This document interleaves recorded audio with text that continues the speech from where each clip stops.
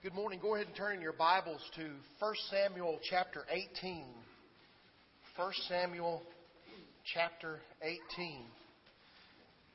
These first two verses in 1 Samuel that I'm going to read are in your handout, but we're going to stay a lot in 1 Samuel at the beginning. So I didn't put all those verses in your handout, but you've got your Bible, I hope, and you can follow along in your scriptures. In the scriptures. 1 Samuel chapter 18, beginning with verse 1. Now, when he had finished speaking to Saul, the soul of Jonathan was knit to the soul of David, and Jonathan loved him as his own soul. 2 Samuel chapter 1, verse 26. I am distressed for you, my brother Jonathan. You have been very pleasant to me. Your love to me was wonderful, surpassing the love of a woman. In the Greek translation of the Old Testament and in the New Testament, the word for sexual love is never used. But over and over, when the Bible speaks of David and Jonathan, the word agape and the words for love between friends are used over and over. They had the original bromance. Bromance is a very new word. 2004 is when it was first recorded as being used. Even though my spell check said I was wrong every time I typed it into this sermon, Webster says that you can use the word in Scrabble and defines the word bromance as a close, non-sexual friendship between men. Just before I got up here, Matt, Dana looked at me and she pointed it out on the little handout. She says, bromance, the love between Matt and Chad. Matt and I, we have this bromance going on too. I love Matt. He loves me. We love being together.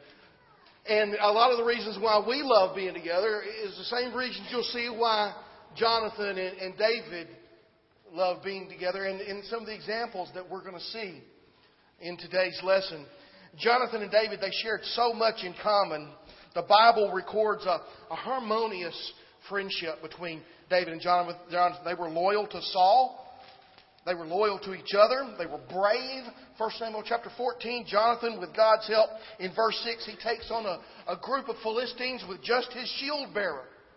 Then, of course, David took on Goliath in chapter 17 with just a sling. And David gives God all the credit for this. David and Jonathan were leaders together. They followed Saul in their leadership, and they shared a common wisdom. This friendship of David and Jonathan was harmonious. It was a harmonious friendship. And I want us to think about that today. I want us to have harmonious friendships and believe about that, what the Bible says when we leave here today. David's friendship with Jonathan was harmonious. It was harmonious in its unity. 1 Samuel chapter 18 verse 1, as we've said, now when he had finished speaking to Saul, the soul of Jonathan was knit. The soul of Jonathan was knit to the soul of David. It was a close bond. The souls of Jonathan and David were knit together, bound together, tied together. They had the same purpose. Jonathan and David did. Jonathan chose David as his friend. And he didn't let age get in the way. Jonathan was around 30 years old when David was born. So Jonathan was much older than David when he chose him to be his friend. You know, some of my best friends are older than me and younger than me. And I find that pleasant.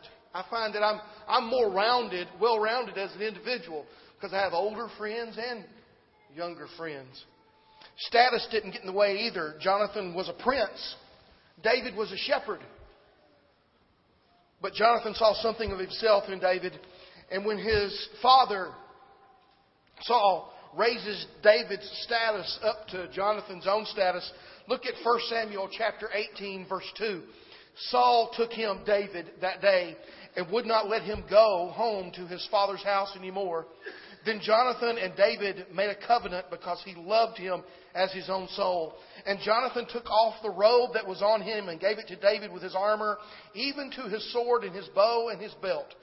Jonathan brought David's status up to his own.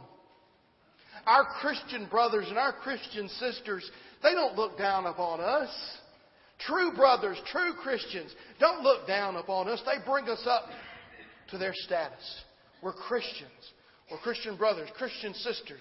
There's neither Jew nor Greek. There's neither slave nor free. There's neither male nor female. For we are all one in Christ Jesus. If we've been baptized into Christ, it says in Galatians chapter 3, verses 27 through 29.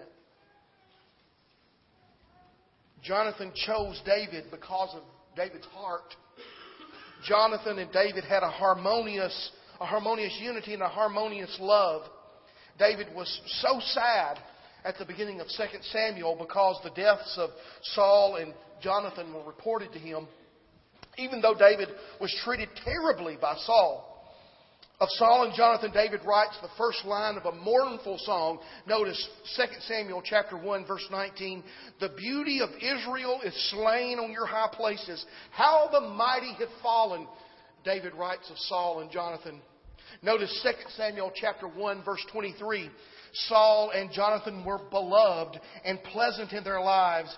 And in their death they were not divided. They were swifter than eagles. They were stronger than lions. You see how David loved Jonathan. He loved Saul even in their death. As we've read, David sings of Jonathan, I'm distressed for you, my brother Jonathan. You have been very pleasant to me. Your love to me was wonderful, surpassing the love of women. Their love was special and surpassed the love of a woman because, as the pulpit commentary puts it, Jonathan with everything to lose and David with everything to gain remained true and loyal friends. Harmonious unity. Harmonious love. And they had a harmonious devotion to one another. They made 3 covenants with each other. We read of the first one, 1 Samuel chapter 18, verse 3. The second is in 1 Samuel chapter 20, verse 17, and then it picks up again in verse 42. Let me read verse 17. Now Jonathan again caused David to vow because he loved him, for he loved him as he loved his own soul. They had a wonderful devotion to each other. And when Jonathan and David had to depart because of Saul's anger, notice verse 42. Then Jonathan said to David, go in peace, since we have both sworn in the name of the Lord, saying, may the Lord be between you and me, and between your descendants and my descendants forever. So he arose and departed, and Jonathan went into the city. They had this devotion to each other because of their devotion to the Lord. Jonathan loved God. David loved God. They loved each other, and that made their bond even stronger. Later, as David continues to run from Saul, Jonathan catches up to his best friend, and they renew their covenant for a third time. 1 Samuel chapter 23, verse 15. So David saw that Saul had come out to seek his life, and David was in the wilderness of Ziph in a forest. Then Jonathan, Saul's son, arose and went to David in the woods and strengthened his hand in God. And he said to him, do not fear, for the hand of Saul my father shall not find you. You shall be king over Israel, and I shall be next to you. Even my father Saul knows that. So the two of them made a covenant before the Lord, and David stayed in the woods, and Jonathan went to his own house. Friends do what's best for each other. Even if they have to take a back seat, or even if they have to drive, friends will do what's best for each other, won't they? David remained Jonathan's friend after Jonathan's death. We know this because David honors their covenant and very kindly takes care of Jonathan's son. 2 Samuel chapter 2, verse 7. I did not have to look hard. I wanted to find a New Testament example for this David and Jonathan bromance, and I didn't have to look very hard at all. I only had to go to the Gospel of John, which shows how harmonious was Jesus' friendship with John. Of course, Jesus and most of the apostles had a harmonious unity. John chapter 15, verses 13 through 15, Jesus tells the apostles, "Greater love has no one than this, than he lay down his life for his friends. You are my friends if you do whatever I command you. No longer do I call you servants, for a servant does not know what his master is doing. But I have called you friends, for all things that I have heard from my Father I have made known to you." And John, over and over in his gospel, writes of the special bond between he and the Savior. Look at John chapter 13, verse 23. I believe this is in your handout. "Now there was leaning on Jesus' bosom one of his disciples whom Jesus loved." And that's how John refers to himself. He's the disciple whom Jesus loved. Every time he writes about himself in his gospel, he writes about he being the one that Jesus loved. John here speaks of himself and at the foot of the cross. John chapter 19, verse 26. "When Jesus therefore saw his mother and the disciple whom he loved standing by," that would be John, "he said to his mother, 'Woman, behold your son.' And then he said to the disciple," that would be John, "Behold your mother." And from that hour, that disciple, John, took care of her in his own home.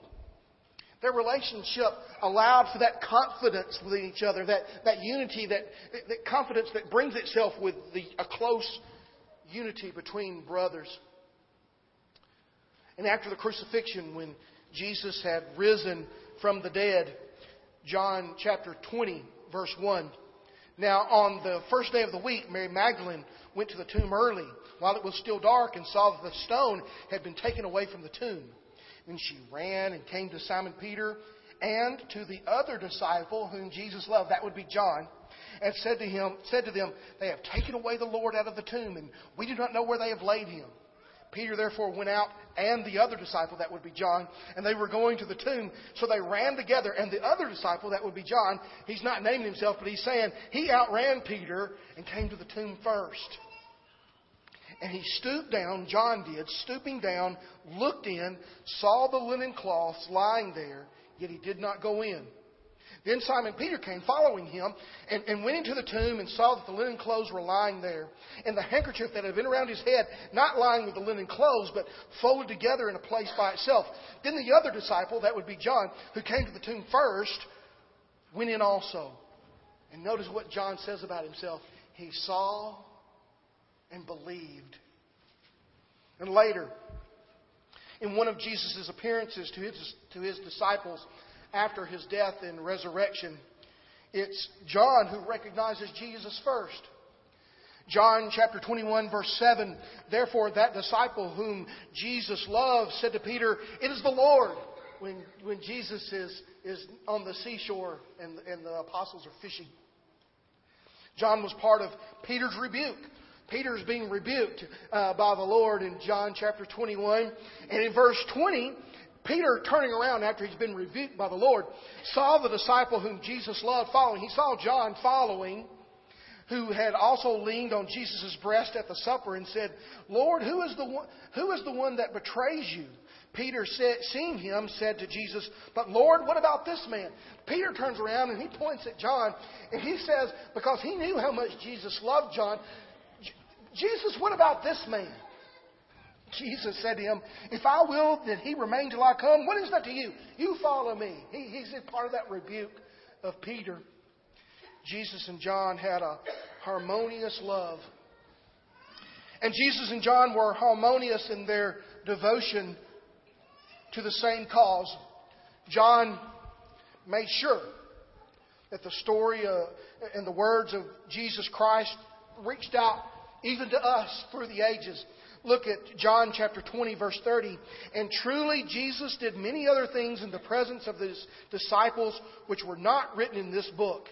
But these are written that you may believe that Jesus is the Christ, the Son of God, and that believing you may have life in his name."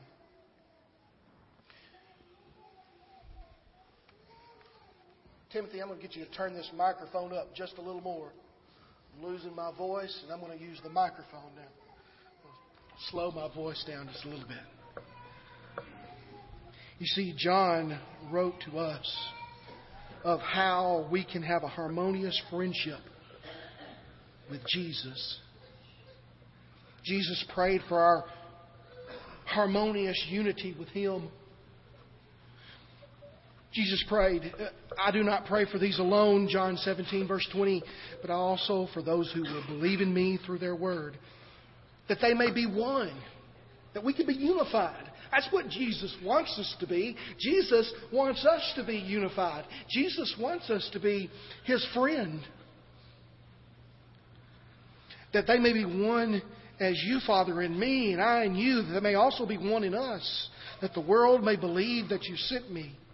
And the glory which you gave me, I have given them, that they may be one just as we are one.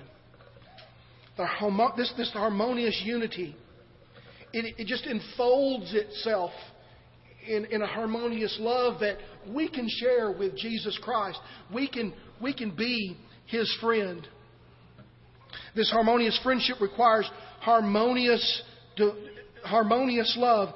I and them, verse 23 of John chapter 17, that they may be perfect in one, and that the world may know that you have sent me and have loved them. See, that's the highest thing that we can attain to in our friendships with each other, with our friendships with Jesus, is to love each other. This harmonious friendship, it requires harmonious devotion. When our mind should be the same way that Jesus' mind was. We should be so devoted, just like Jesus was, if we want to be His friend. If we want to be a true friend of Jesus. Notice John chapter 15, verse 14. You are my friends if you do whatever I command you. Those are the friends of Jesus.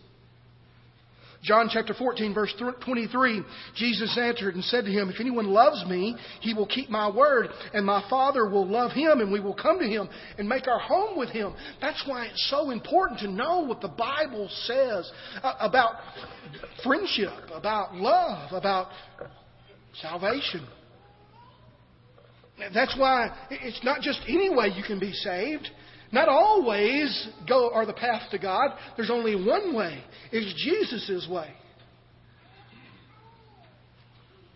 The examples of David and Jonathan, Jesus and John, Jesus and ourselves are perfect examples of how harmonious our friendships should be. We should be friends with each other. Our friendship with each other should be harmonious in unity and in love and devotion as well. Together we should live harmoniously in unity. Jesus prayed for us to be unified as we've read in John chapter 17, verse 23. We are to be, as Paul writes, Ephesians chapter 4, verse 3, endeavoring to keep the unity of the Spirit in the bond of peace. Our friendships should be harmonious in perfect love. Colossians chapter 3, verse 14. But above all these things, put on love, which is the bond of perfection. Loving each other is commanded, and it lights our way in this dark, dark world that we live in. 1 John chapter 2, verse 10. He who loves his brother abides in the light, and there is no cause for stumbling in him. To love God and to love our neighbor, it's better than sacrifices. Mark chapter 12, verse 33. We should strive to have this harmonious devotion to one another. Romans chapter 12, verse 10. Be devoted to one another in brotherly love. Give preference to one another in honor. We should not love the world. 1 John chapter 2, verse 15, do not love the world, nor the things in the world. If anyone loves the world, the love of the Father is not in him. And as we sang, farther along, we'll know all about it. Farther along, we'll understand why. But everybody around us just seems to be getting what they want. And it's hard to understand sometimes. But we need to be harmonious friends and harmonious in our devotion to each other and to God. We shouldn't be devoted to the world. Luke chapter 16, verse 13. No servant can serve two masters, for he will either hate the one and love the other, or else he will be loyal to the one and despise the other. You cannot serve God and mammon. We cannot be friends with the world. We cannot be friends with Satan. Have you ever, metaphorically, received a letter from Satan that goes something like this? Have you ever received this letter from Satan?